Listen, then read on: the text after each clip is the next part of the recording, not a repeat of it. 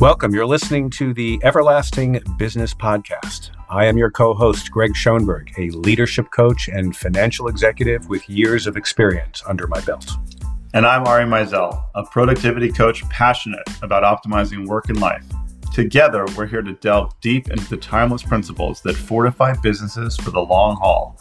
Each week, we take you on a thought-provoking journey. We explore the secrets behind the centuries-long success of iconic brands to the innovative strategies driving the business of the future. From understanding the power of stress inoculation and incentives to unmasking the challenges of the present-day business world, we're here to provide valuable insights and practical tips. So whether you're an entrepreneur just starting out or an established executive, our conversations aim to inspire, educate, and lay the foundations for a prosperous future in business. So buckle up and join us on this exciting journey. And let's together uncover the lessons that make businesses truly everlasting.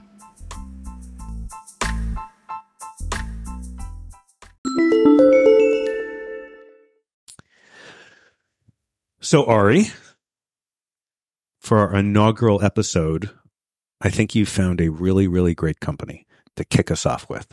Why don't you light this fire? Thank you, Greg. And it's true. Yes, this is one of the oldest companies operating in the world. And I just want to say really quick that a long time ago, I got really interested in some of the world's oldest businesses, the businesses that have been operating continuously for centuries, and in some cases, more than a millennia. And this is a really good example of that. And it's one of the many topics that I think we'll be covering on Everlasting Business here. But there's so much that can be learned from the world's oldest businesses. And besides the lessons that we can actually take from them that modern businesses can use, they're just interesting stories as well. So the one today is Cire Trudon. And even though I speak French, I'm not going to attempt to say it with the correct accent because for some reason the letter combination doesn't seem to agree with my tongue. And it doesn't come out very clearly. You at least do it with like a sort of a French attitude. Cire Trudon. Can you try that? No, that was perfect. I can't top that. Cire Trudon. There we go. We are going to talk about Cire Trudon today on our podcast. To be clear, I'm married to a French woman, and Greg worked for French bank for quite a long time. So I think we can at least appropriate the accent a little bit. How'd you say? Very good point. Un bon point. Okay, so Cire Trudon. Some of you may be familiar with it. Many of you probably are not. It is a luxury brand that still exists today, and what they do is they make candles. Technically, they make wax products, but it's a candle maker. Beeswax, right? Beeswax, yes, absolutely, but not just any beeswax. The finest beeswax. So Cire Trudon started in 1643 in Paris.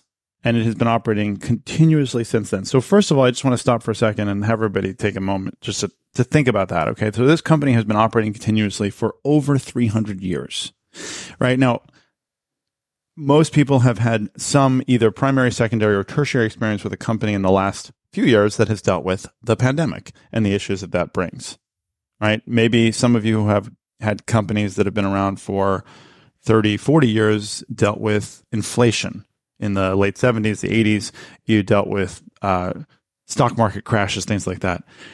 That's in the last 30 or 40 years, or in the last couple of years if we're talking about the pandemic.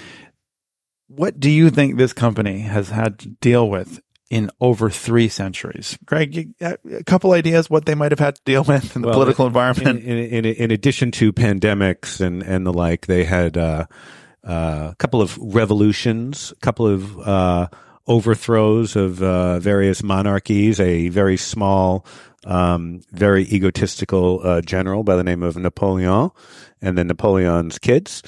So yeah, the fact that they have managed to remain an ongoing concern for that period of time, I think speaks to the fact that they probably make it, and I'm sure they do, a damn good product. But I also think it has to do with who one of their signature clients have been since the beginning. And I think this client is probably, they could have used any candle maker in all of France, but they chose them. And it's nice to know that this client has been around for, I don't know, a couple of thousand years and probably not going anywhere soon. So tell me to what extent you think that particular client has had something to do with their staying power. So it's a very good point, right? And so the client you're referring to, of course, is the royal court, I assume, right? I was actually thinking the church, but well, no. So the royal court. So they were the first candle maker to be recognized as like the official royal candle maker. And so not to stray too far here, but there's actually, it's not far at all. There's another really great example of a company that I've looked at and I've talked to you about as well, is the Marinelli Bell Foundry in Italy. And the long and the short of that is that company started in 1001, the year 1001. They make church bells. And currently, they still make church bells, and I think they make about 50 a year. 90% of their business goes to the Vatican. All right. Now, most business practices would tell us that that's a pretty bad idea, all your eggs in one basket. But as you've pointed out, this client is not going anywhere, right? So maybe that's a good thing. Of course, that client might change their mind someday, and then your business has a big problem. But if you're going to put all your eggs in one basket and focus on one client, it might as well be a client that is not going to get affected by things, right? Absolutely. I think that's the one sort of hedge there. Yeah. So they were the first royal candle maker, and they provided them for the church. And candles are interesting in general. You know, now we have Yankee Candle. I think they're a multi-billion-dollar business. Yeah. And every time you walk by one in the mall, like, you know what you're smelling when you walk by Yankee Candles. The Cire Trudon candles are and have always been of such a high quality. And one of the things actually that was really interesting is that they were the company that made white beeswax more mainstream and popular, because beeswax is not naturally white. And it's not just an aesthetic thing, although it partly was an aesthetic thing because at the time there was an issue of it seeming more pure and seeming more like high end and whatnot, but it actually is a pure wax that burns longer. So they made some really interesting innovations with that as well. But candles sort of, what's the word I'm looking for? I think you're going to articulate this better than me. It sort of cuts through different socioeconomic statuses, right? Candles are appealing to kind of like everybody. Sure. Churches, coronations, lighting your pub at night when there wasn't any light, right? It's a utility too. So it's kind of like this interesting thing that like everybody wanted and everybody could use and needed, but they were doing it better. So their commitment to quality is one of the things that I think has really taken them through all of the years so strongly. But another thing that they did very much from the very beginning too was they really created a brand identity. And every candle, as you were trying to tell me about before, every candle has like a story to it. So you had an example, one that you liked, I think, particularly. Yes, I loved one. It was the Ernesto candle. And when you think of Ernesto, what comes to your mind, Ari? I don't know, actually. Yeah, well, nothing's popping up for me. Nothing's popping up for you. Hold on while Ernesto. I buy a tiny bit of time here. Cire Trudon, the Ernest. I got to read this to you all. That's fine. This is great. And while Greg's getting that, I'll just say, so they created a story for each candle that was significant to some person, place, or even event. They literally made candles that would evoke thoughts of an event that had happened, like the coronation. Like the coronation, or, as in the case of Ernesto, something else. So the classic-sized Ernesto retails for $125, so not a cheap candle. Right? It's not very large either, right? It's it's a decent-sized candle, I think. Under the title Ernesto, it says leather and tobacco. So you already know you are primed for sort of a manly candle, right? Mm-hmm. Leather and tobacco. And under the description and fragrance, it says the following: in a hotel of Havana, under the fixed sun of the revolution, the fierce and partisan overtones of leather and tobacco meddle with the paneling's waxen silence. In the cool dimness, fawn grimaces shimmer along with the smoke of cigars and the barrels of guns. Mm. That is a $125 candle. That's right. There you go. Well, okay. So I think that brings up an interesting other point too, right? Is that it's not just a candle; it's an experience in a way, right? And maybe that sounds like I'm being facetious, but I'm really not. Like that's what they're selling for $100. The schmaltz is intended, right? Yes, right. So for $125, you're not buying a candle that's going to light up your room, right? You're buying an evocation, as if it were, of a feeling and an experience. Transporting. There you go. Right. By the way, just one other fun fact about these candles. They don't smell like cheap, perfume or anything like that, like you would, find maybe in, a tourist shop anywhere. Apparently, the smells that emanate from these candles when they're lit are distinctive, but somewhat subtle. Yeah. And they take that very, very seriously to create that effect. But the other thing is, you don't even need to light these candles. Apparently, if you just leave them around your room, over time, they get into the air and it creates that sort of feeling of that scent, which is a pretty cool thing because at $125, you're not going to just burn these on any given Tuesday. Right. Additionally, scent is the longest lasting memory of all our senses. Oh, right. So everyone can, you smell something that brings you back to your childhood, for example, or an ex-boyfriend or girlfriend or something like that. There's smells that just stick with us for such a long time and evoke such strong memories. So there's something really interesting about sort of capitalizing on that, I guess. And making a product that could otherwise be a very general commodity into something that's really special and expensive and long-lasting, and makes it that people want to keep coming back to that company and sustaining it over the years and over the centuries. That's very interesting. So in sort of the pantheon of different senses, what I think you're saying is, everyone goes to museums and thinks about, strong, powerful visual memories. Everyone has been to concerts. They remember certain concerts and certain songs really reach down deep and touch people. But when you think about the number of companies that cater to smell, right? You can't think of, other than a couple of candle makers, and how many candle makers can the average person name? Very, very few. There really isn't that much out there. You could say food, but that really speaks to taste more than smell, even though smell, of course, is a part of it. Right. Exactly. It's a fascinating thing. And what I think, not only are they trying to evoke that there were these specific events or things that you're supposed to remember, a story that goes along with it, but if you were to use these as sort of celebratory things for specific events as well, like that would actually help solidify that memory in addition. And something, by the way, this is a total aside, but something that I have found over the years, and I've done this with clients of mine, coaching clients, is that you can use environmental triggers to help you get into certain kind of work modes. So if, for example, you do creative work at a specific sort of time and you want to help yourself get into that creative mode, one of the things that you can do is you can have a certain kind of lighting that you use when you're doing creative work. And it doesn't have to be like a color per se. It could be, but it could be just, a dimness or some sort of light setting in the room, maybe a candle. But you can actually even use specific smells, like essential oils or candles. So this is getting a little bit deep into neuroscience, but do you know why the sound of running water oftentimes makes people feel like they have to go to the bathroom? I could hazard a guess, but it would be just a wild guess. Go ahead.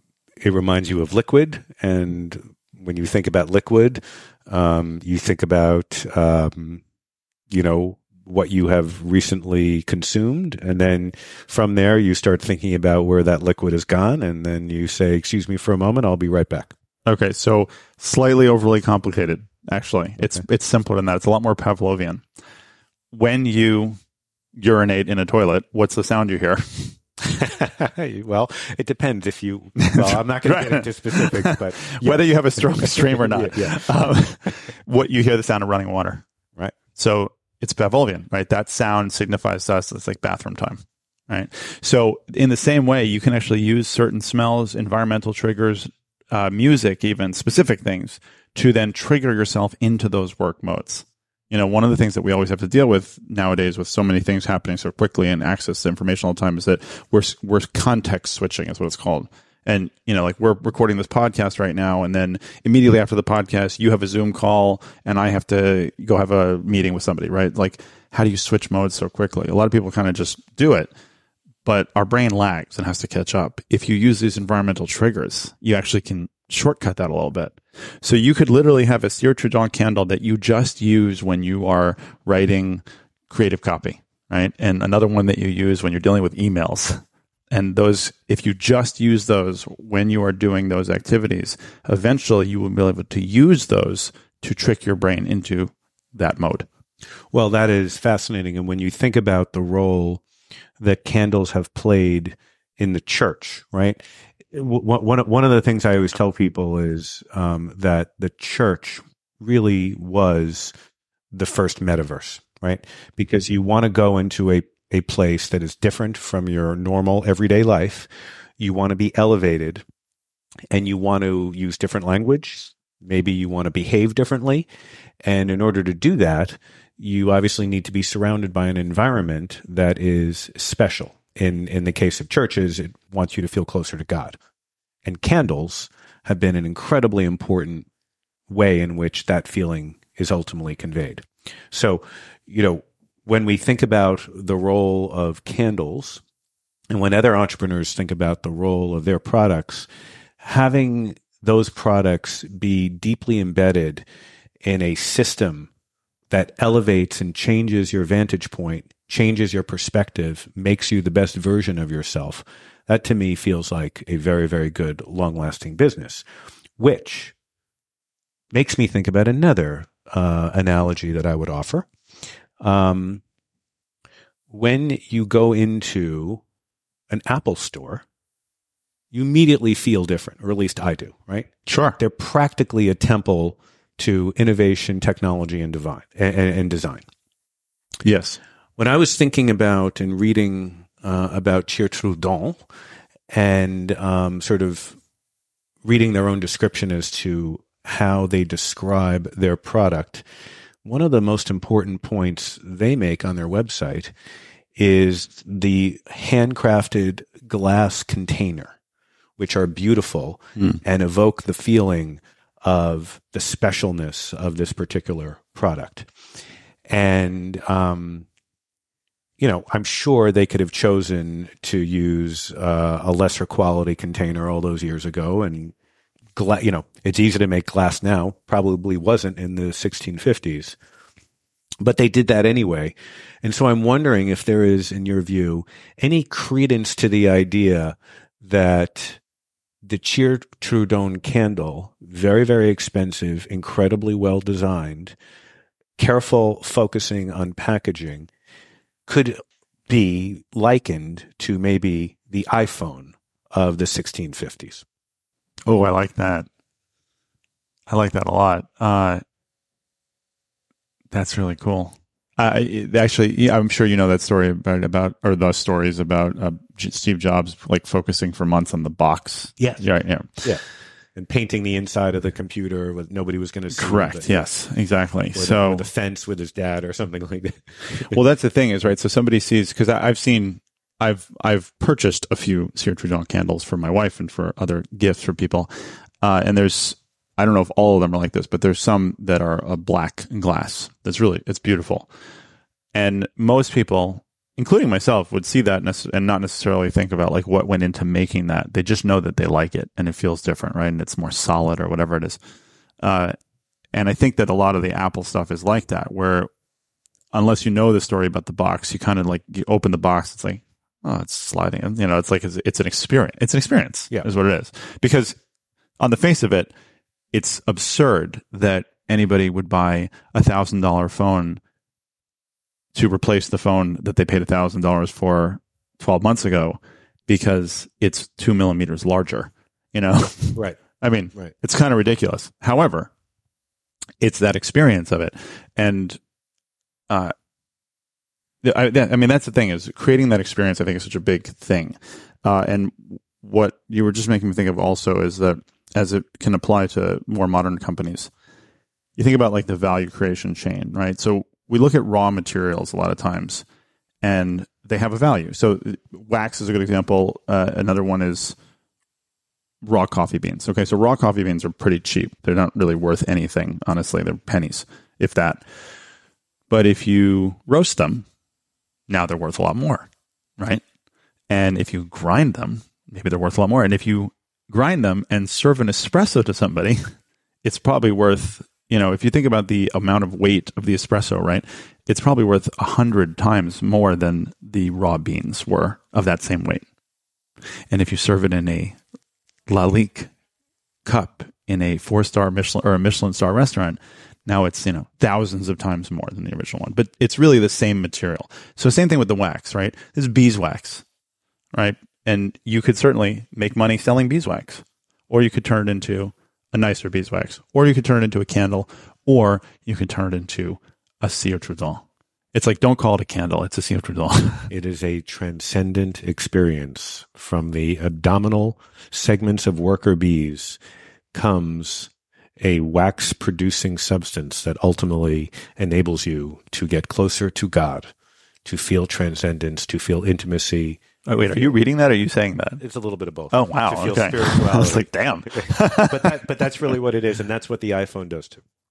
Right. Okay. So now let's bring this home a little bit, right? How can modern companies bring this in? So one of the things that I feel about this is that clearly there's this incredible, not only commitment to craftsmanship and artisanal quality to it, but it's also making the story around that very clear, right? And it's not just the product itself; it's the experience of it. It's the narrative. The narrative. Thank you. And anything, just about any product, I would say, has a narrative. Cars are probably a good example of that.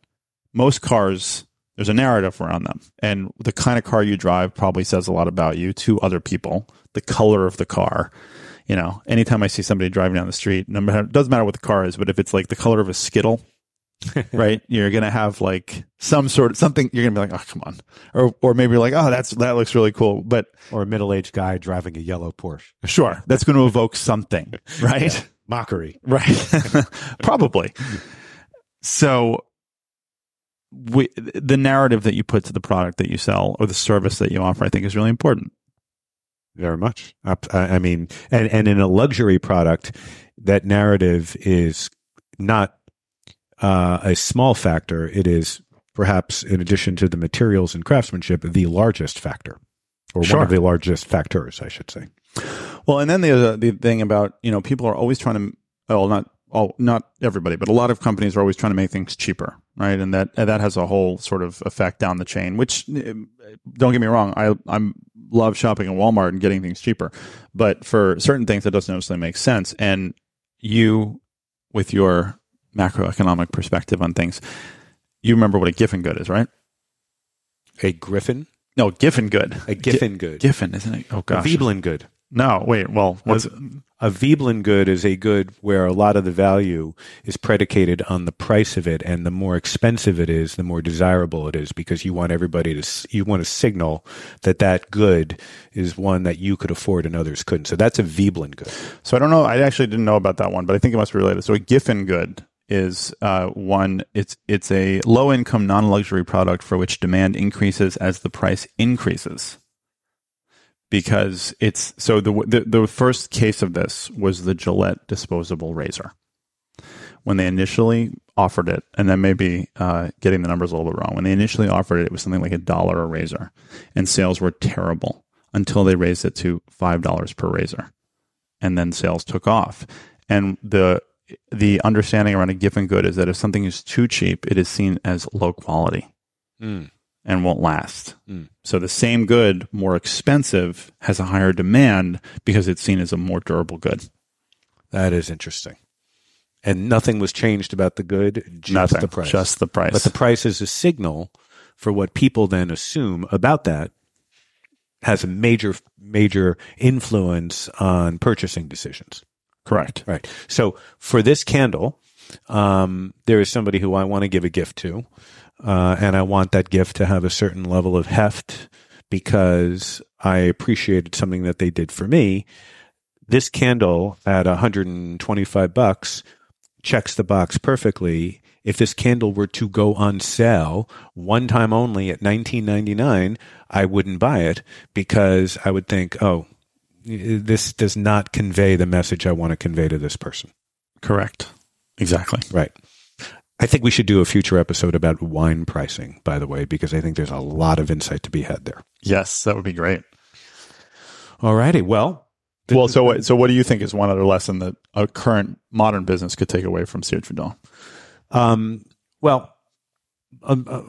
Quite a few, but one that I will just offer to you is much in the way that Four Seasons has a particular modus operandi of how customers are treated from the moment you walk in the door of one of their hotels, and an attention to detail that all sort of serves the broader experience that they want to provide. I think if you're in a experience-oriented business or a business that relies on the customer interaction, which often occurs in person, like many products you can just buy online, I think the attention to detail, the commitment to quality, the process through which you select the right good is one where you can learn a lot from how Cire Trudon did this. Now, obviously, they sell most of their works now online. However, I don't know if that online business would be as good were it not for the fact that they also have a bricks and mortar component that maybe serves more as a marketing end. But when you walk in and purchase a candle from Cire Trudon, it's typically in a store, typically done by somebody who, is going to pay attention to you. And it conveys this sense of import to this product. And if you have the ability to convey a sense of import to your product, that will ensure that nobody is just going to choose, another product simply because maybe there's a little bit of a price cut, vis-a-vis this one. People have a sense of loyalty to this because of what it conveys. Yeah. Well said. Well said. So that is the story on Cire Trudon, and this was our first episode of Everlasting Business. So thanks for listening, and tune in for the next episode. Yes, and I would say when we do our 1-year anniversary, I think we will have a Cire Trudon candle lit to commemorate it.